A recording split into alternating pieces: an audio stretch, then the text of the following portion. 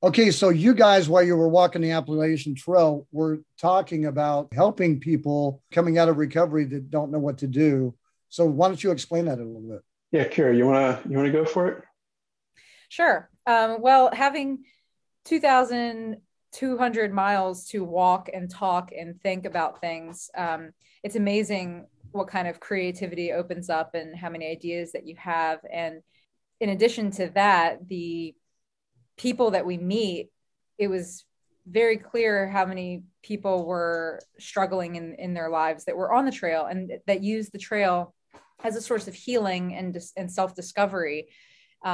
So initially we had this idea that we wanted to help other people complete their dream of hiking the Appalachian Trail. And, we sort of mold that idea around during that trip and during our bike ride across the country. But then we started to realize that that was a dream that both Bill and I shared, but that it's very specific. And that while there are lots of people who dream to through hike the Appalachian Trail, people have all kinds of dreams. And in recovery, the thing that we wanted to focus on was helping people become the next best version of themselves as a sober person, whether that means rediscovering who you were before that you lost in your addiction, or uncovering someone that you've never even met because your addiction has been a part of who you were for so long.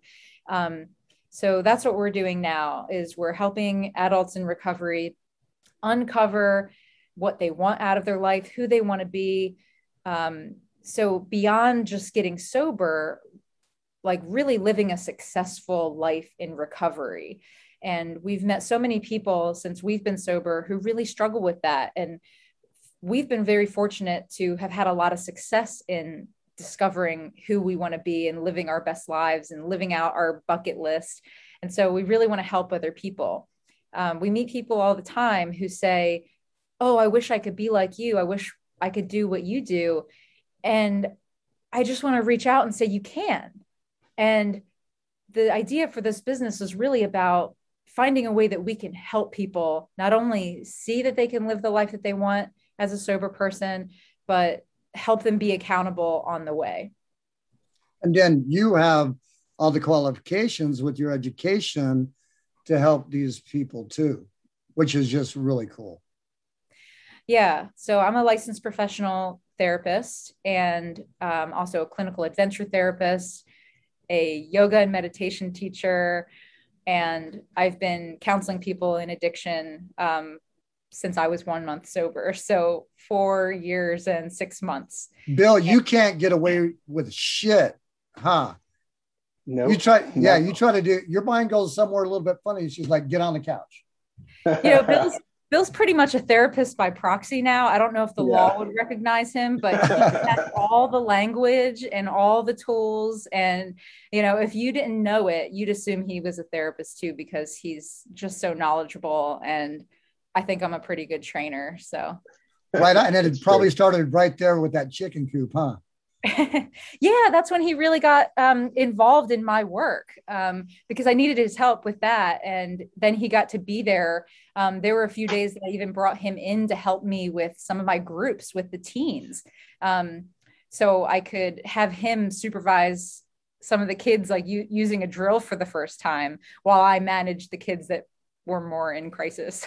It's just so cool to see how all of this has evolved for you guys. Yeah. I mean, from you going to that meeting, Bill, bringing that home to her and getting her pizza stuck in her mouth to, just the whole thing, how it's all evolved. And then you're walking the Appalachian Trail and you're thinking of, just helping people walk the trail, where that involved to where you can help people in their lives, because I see a lot where people don't know what to do with their lives, and you're offering a service to help them. And then you guys get to the end of the Appalachian Trail and you see the world just going crazy. And you're like, let's keep doing the someday bucket list. And bam, you're on your way across America. Huh? So that took you had to have planned that as you were going across the Appalachian Trail too, right? In a way. I mean, so before we even set foot on the Appalachian Trail, there was a little bit of an idea to include bike riding in some fashion. So it initially started as a 6 month leave from home. And we thought, hey, if we finish the trail in less than 6 months, let's ride our bikes home to Pennsylvania from Maine. That would be super cool.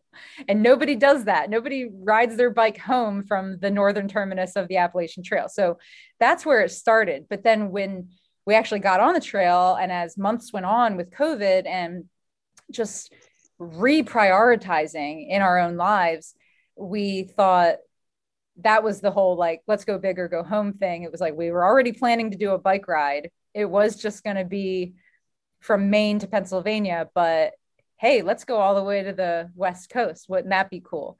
So that's when we decided to make it all the way. Wow. I bet you guys have wonderful pictures of all this ride too. Oh yeah. Tons and tons of pictures. So tell us some of your adventures going across America. That just had been. It was so different. I mean, on the Appalachian Trail, you're in the remote wilderness of the East Coast of the Appalachian Trails, and it's pristine. There's no cars. During COVID, there's no people. The national parks are closed, so there's less people than there's ever been in like 100 years in the national parks. So there's just no one. The animals are out proliferating, and just having a great time. You guys are like Lewis and Clark, huh? Oh, that's what it is. It was like every childhood dream I ever imagined coming true with COVID and the Appalachian Trail. Like, I know a lot of people got sick and ill, but like for us, our experience was a world that was untouched and where humans were not, because everybody was stuck in their house while we were walking through the woods. So that was that was a beautiful, beautiful moment that'll never happen again, I'm sure, unless we have another pandemic. And then you get on the bike and now you are on the road with people. Most personal with mortality every single second. Every single second, you're like, all right, I could die right now. This is crazy. And then another big truck comes by and you're like, wow, I didn't die. This is crazy.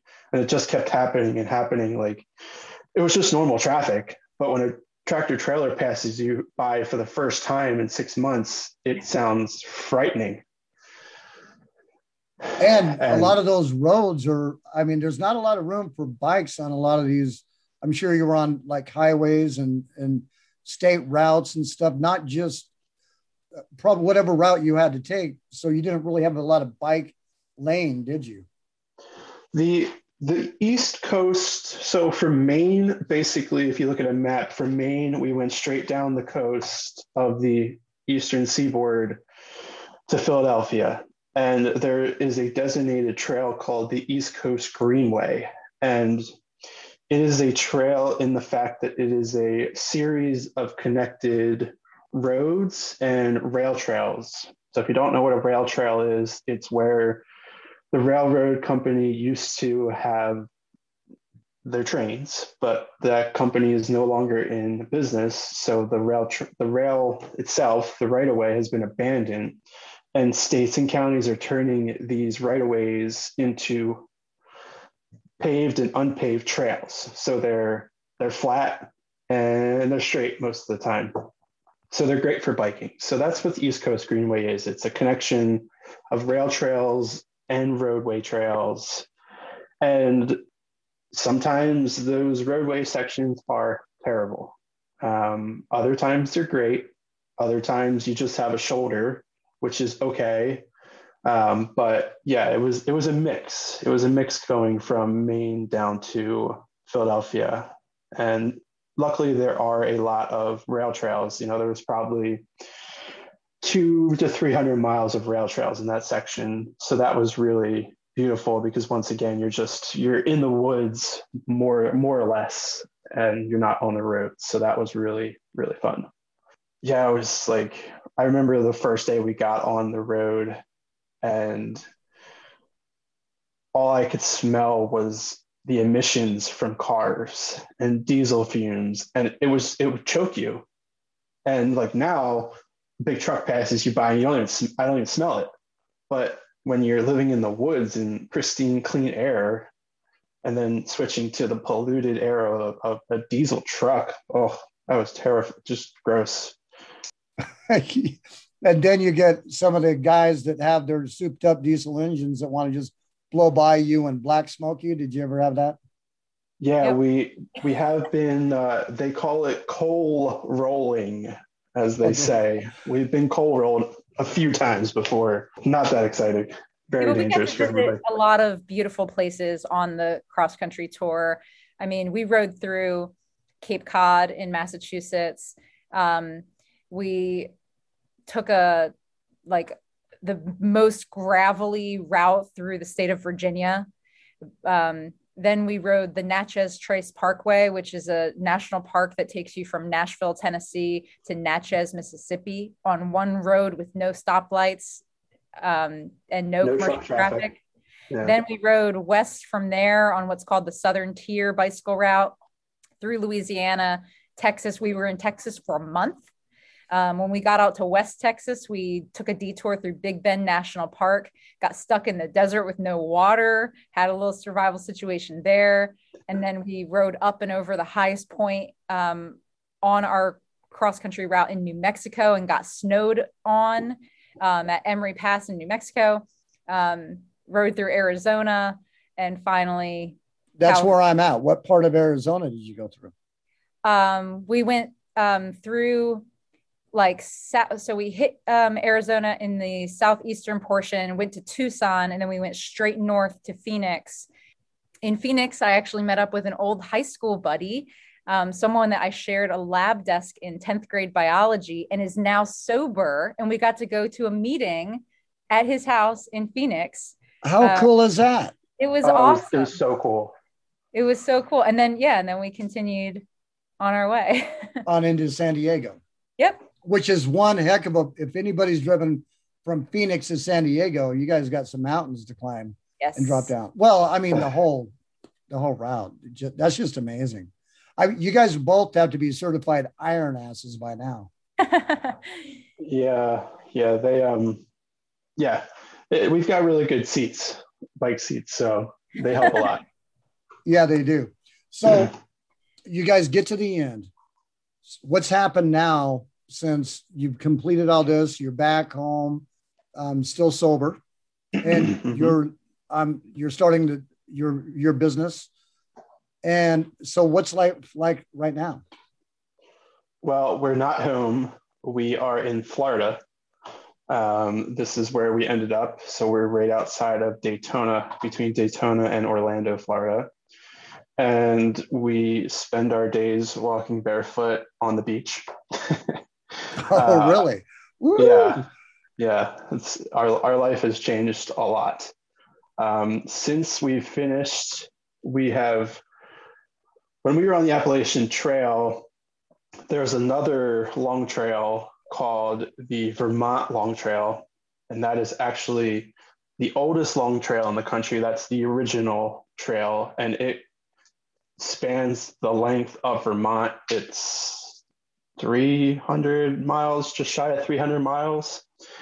And the first 100 miles is actually on the Appalachian Trail as well. So we hiked the first 100 miles of the long trail while we were hiking the Appalachian Trail.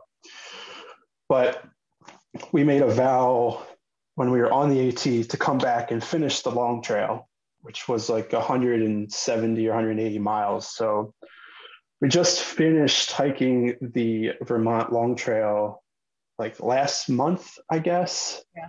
So we knocked that off our bucket list, and that was so you guys Appalachian Trail across the country on bikes, and then came back for the long trail. Yeah. But even in the middle of that, I knocked off another bucket list item of riding over 200 miles in a day on my bicycle. So I rode from the east coast of Florida to the west coast of Florida in 18 hours. It's 210 miles. Wow. Yeah, we've got like our buckets are empty now. Not quite, but they're getting there.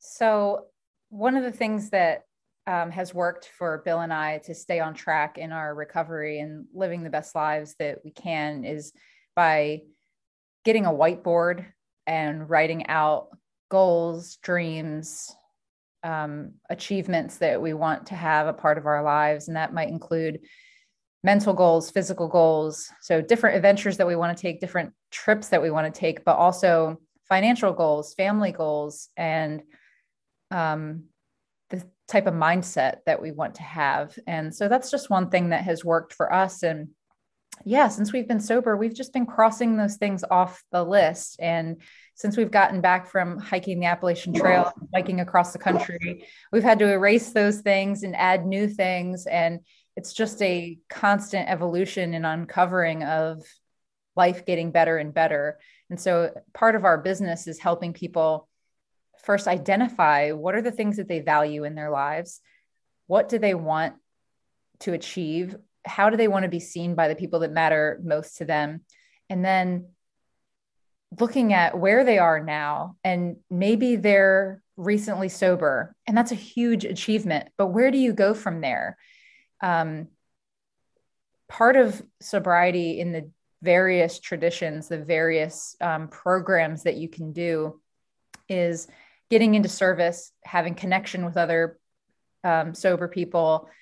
But in addition to that, we want to add a life of purpose with direction. And we want to help people stay accountable to what they want, set up systems in their lives so that they can continue to grow and develop and heal, if that might be part of it.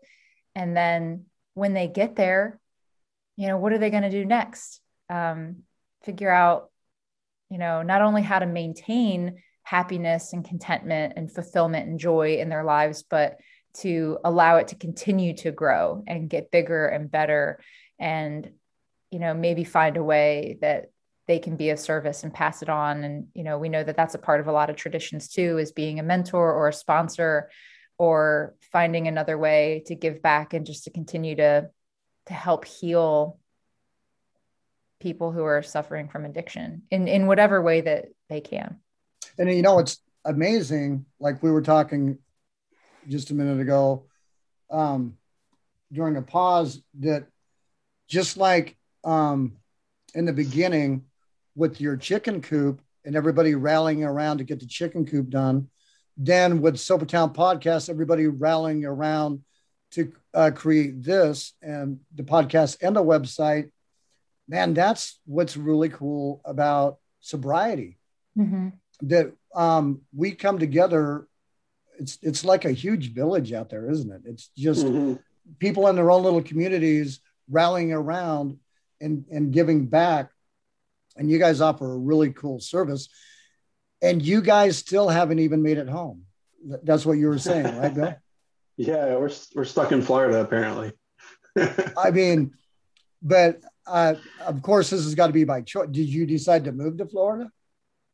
Yeah, we're loving it here, and we're starting to develop a community here. But when we left Pennsylvania to hike the Appalachian Trail, we assumed we'd be returning home. But, life changes and different opportunities arrive. And yeah, you just got to take the new path if it comes before you. We have a lady that's not too, how far is Orlando from you guys? About an hour. So we have a lady that's real close to, a couple ladies close to you that's from the IAS, and they both told their stories. Rags and Molly. I mean, there's just like, what the hell is going on in Florida where everybody wants to get sober and wants to be in Florida? Everybody comes to Florida because it's warm. Yeah. The sun is out all the time. And there's water. Arizona's warm too, and it's got sun, but there's no water there. That's the problem. Right. There's not a lot of water here. You got to go to a man-made lake to get anything there. So you're building more of recovery support around you guys too, right where you're at? Yeah, we're getting involved with our local yoga community. That's where that's where I have started to find a nice community. Kera's been involved in yoga. She's a yoga teacher. She teaches yoga and therapy, but that's been the community that we're currently really getting involved in is our local yoga studio and helping them with everything we can, giving back and just helping with that, spreading the word of their business, because, yoga is not just a place for Instagram and stretchy pants. Like, it is a place for self-reflection and a place to be with yourself and to breathe through the hard points of your life and to be able to reflect on what you think is terrible and to look at it through a different lens. So it's always really important for me to get people into a yoga studio at some point during their recovery so they can see what it really is versus what Instagram wants it to look like. Yeah, yoga. You're doing yoga yourself then, Bill? Yeah, I've been doing yoga for 4 or 5 years. I don't even know if I can friggin' bend. I tried to do something where I had to sit and my legs didn't even like fold that way. Just a basic. Okay. you showed up, man. That's the biggest thing. That's what a lot of people have this misconception. Like, you got to be able to bend, you got to be able to do that. And no, man, you just got to show up. You got to show up and just try. And eventually you'll get to some place that you've never been before. And that's why yoga is very relatable to life, because you're not going to be who you want to be the first time you do it. It's going to take a lot of time, a lot of hard work to get you there. But after a while of you showing up over and over and over again, you're going to be bent over and your leg's going to be over your head. And you'll be like, wow, how did I get here? Like, what happened? Yeah, well, that's where I was at. My legs were over my head. My head was up my butt. And I'm just barely trying to learn how to get it out of there, right? That was a good one. But here, let me take a break and then we'll come right back for our final episode.